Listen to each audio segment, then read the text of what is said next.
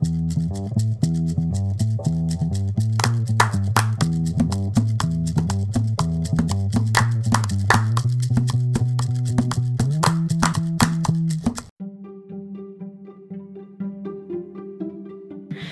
this is Hannah Johnson with the NLA Serial Sleep Podcast.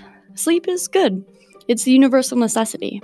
But if everyone needs it, why do we get so little of it? Namely, high schoolers. The claim was made that teenagers don't usually produce enough melatonin to naturally fall asleep until about 11 o'clock. And if this is the case, why are we all waking up at 6 a.m. and earlier? And why are more people not upset about the issue?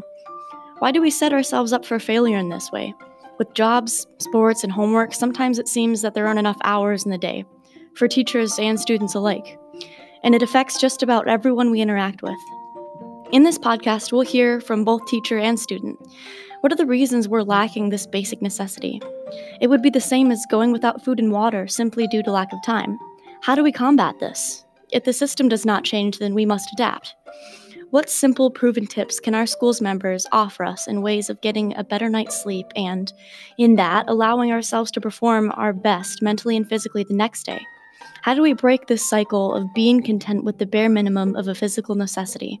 How do we stay healthy and still maintain our busy lives?